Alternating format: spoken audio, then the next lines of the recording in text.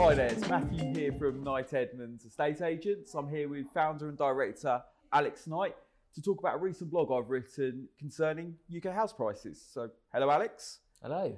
So, I think it's a hot topic at the moment. A lot of people have been asking what's happening to house prices.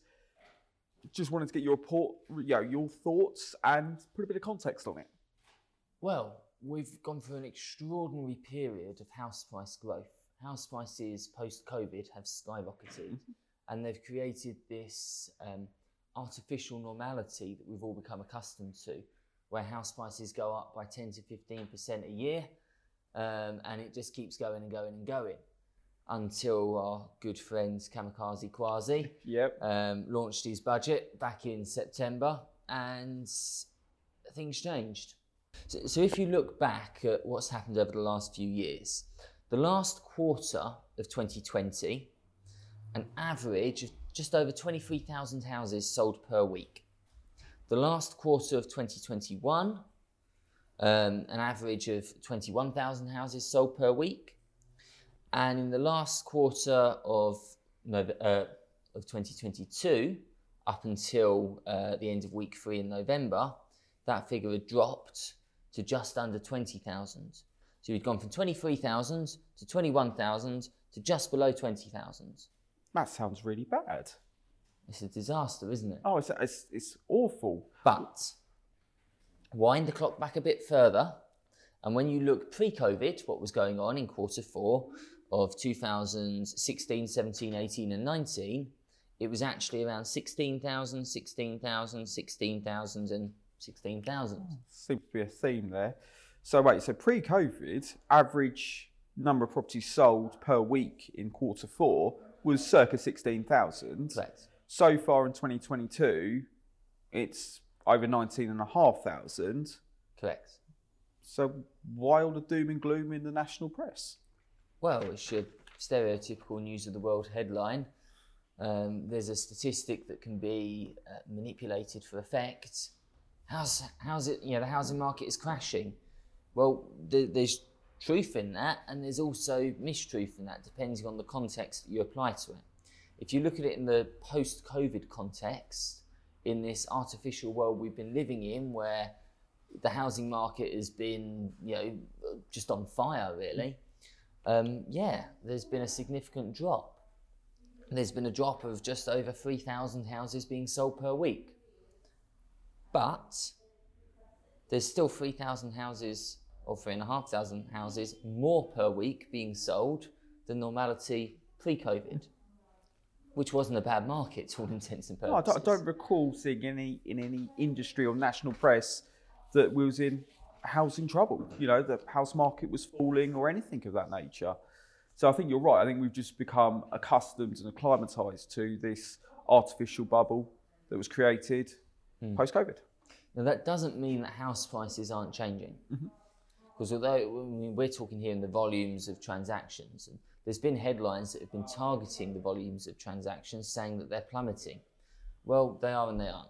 It depends what way you look at it. You could probably also find a bit of truth that in the first part of Q4, transaction volumes were a little bit higher than they are in the latter part of Q4. You need more data to really interpret the stats and gain concrete conclusions from it. But the trend is actually, when you look at it, 19,500, 20,000 transactions a week, that's still pretty good. Yep. I think most estate agents would take that. Most home movers would take that as well. Absolutely. Now, I've seen a lot of customers asking, and me and Richard here have spoken about, house prices being adjusted now. They are decreasing statistically. We can see that. So, is there any good news if house prices do adjust? If there isn't a drop of say 10% as a figure, is there any winners in this? If so, also is there any losers, as it were? Well, the good news is if you're selling your house, you probably haven't bought your house this year. Now, between the period of January to September, I haven't got the exact stats to hand, but house prices went up by somewhere between 10 and 15%. During the last quarter, where house prices are use the word dropping. I'd say there's probably been a correction in the market. Yeah. There is a distinct difference. I can go into that a bit later on. House prices are expected to be around 8 to 12% lower.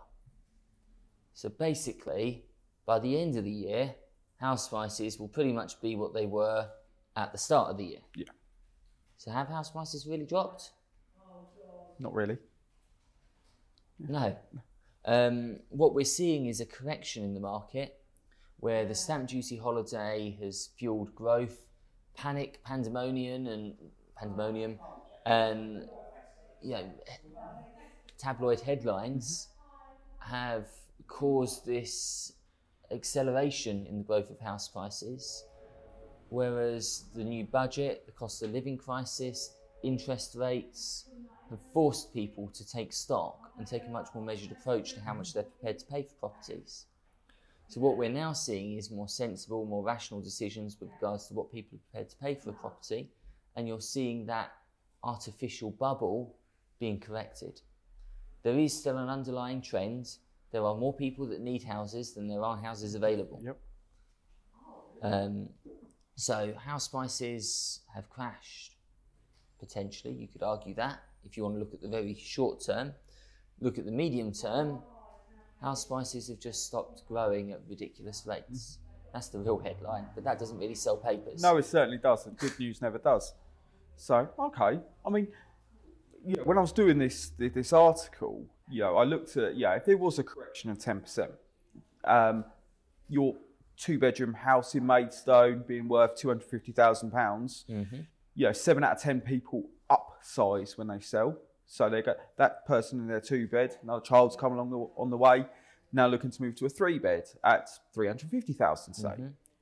So you've taken 10% off your £250,000 house, 25,000, but then you're taking 35,000 off the next property you're buying. I see that as you actually win. £12,500 in your pocket. Absolutely. Well, that certainly does pay for your solicitors, stamp duty, removal costs, and everything else. Yes and no. Go on. So there's a flip side to that. So someone that's got a property at 250,000, for example, when they bought that property, they'd probably have a 10-15% deposit. If you drop that house price by 10%, the deposit they're then taking with them for their onward purchase is reduced in cash terms. It's not just your deposit's 10% lower because you can't take that money out. If that property's dropped by 25,000, that could be your whole equity gone. So it depends on your position. Some people it will affect more than others. If you're talking someone that's owned a property for 5-10 years, odds are they've got a decent amount of equity in it. 10% drop in house prices, you're absolutely right. Quid's in, £12,500 saving on the onward. Okay, so it's, but I just come across an old statistic. The average person moves in the UK once every 7 years.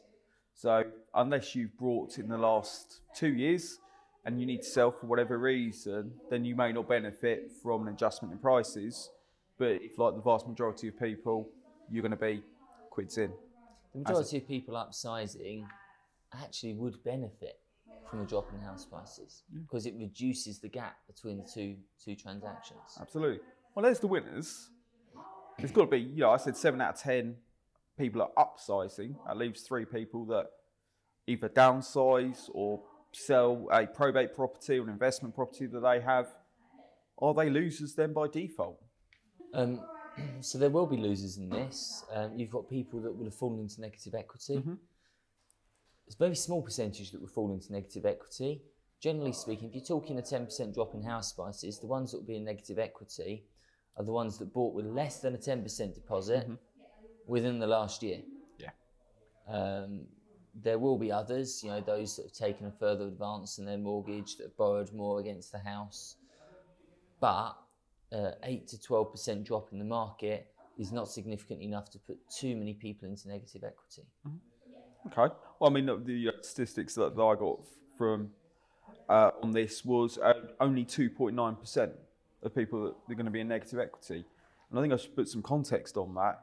Negative equity is only important in 2 scenarios: when you're selling or when you're remortgaging. If you're still living there and you're paying off the mortgage, it's it's not relevant at that time. Only when those two times in your life that come into play, then it becomes important. So when you're selling, yeah, absolutely it's relevant. There is another scenario when you're remortgaging. It's not just those negative equity that are affected on remortgages.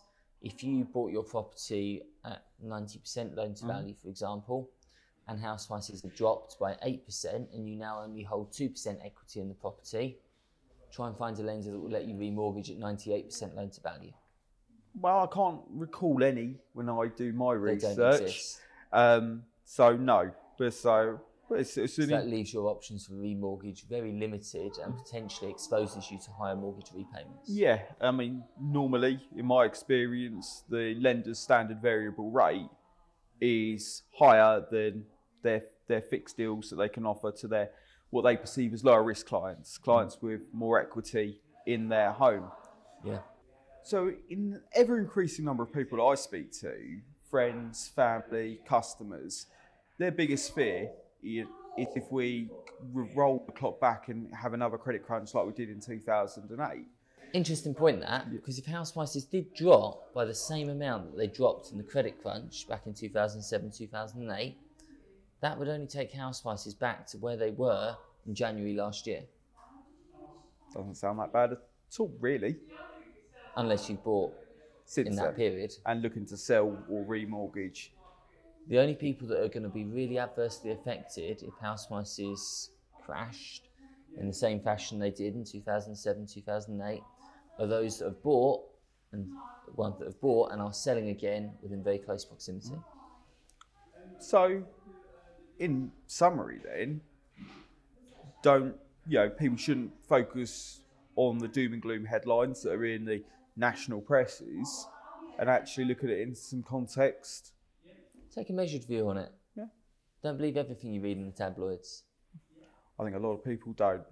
If you're interested to know what your house is worth now, if you're looking to buy, looking to sell, looking to let, become a landlord, then please give the office a call. Numbers detailed below. We look forward to hearing from you. Thank you, Alex. Thank you.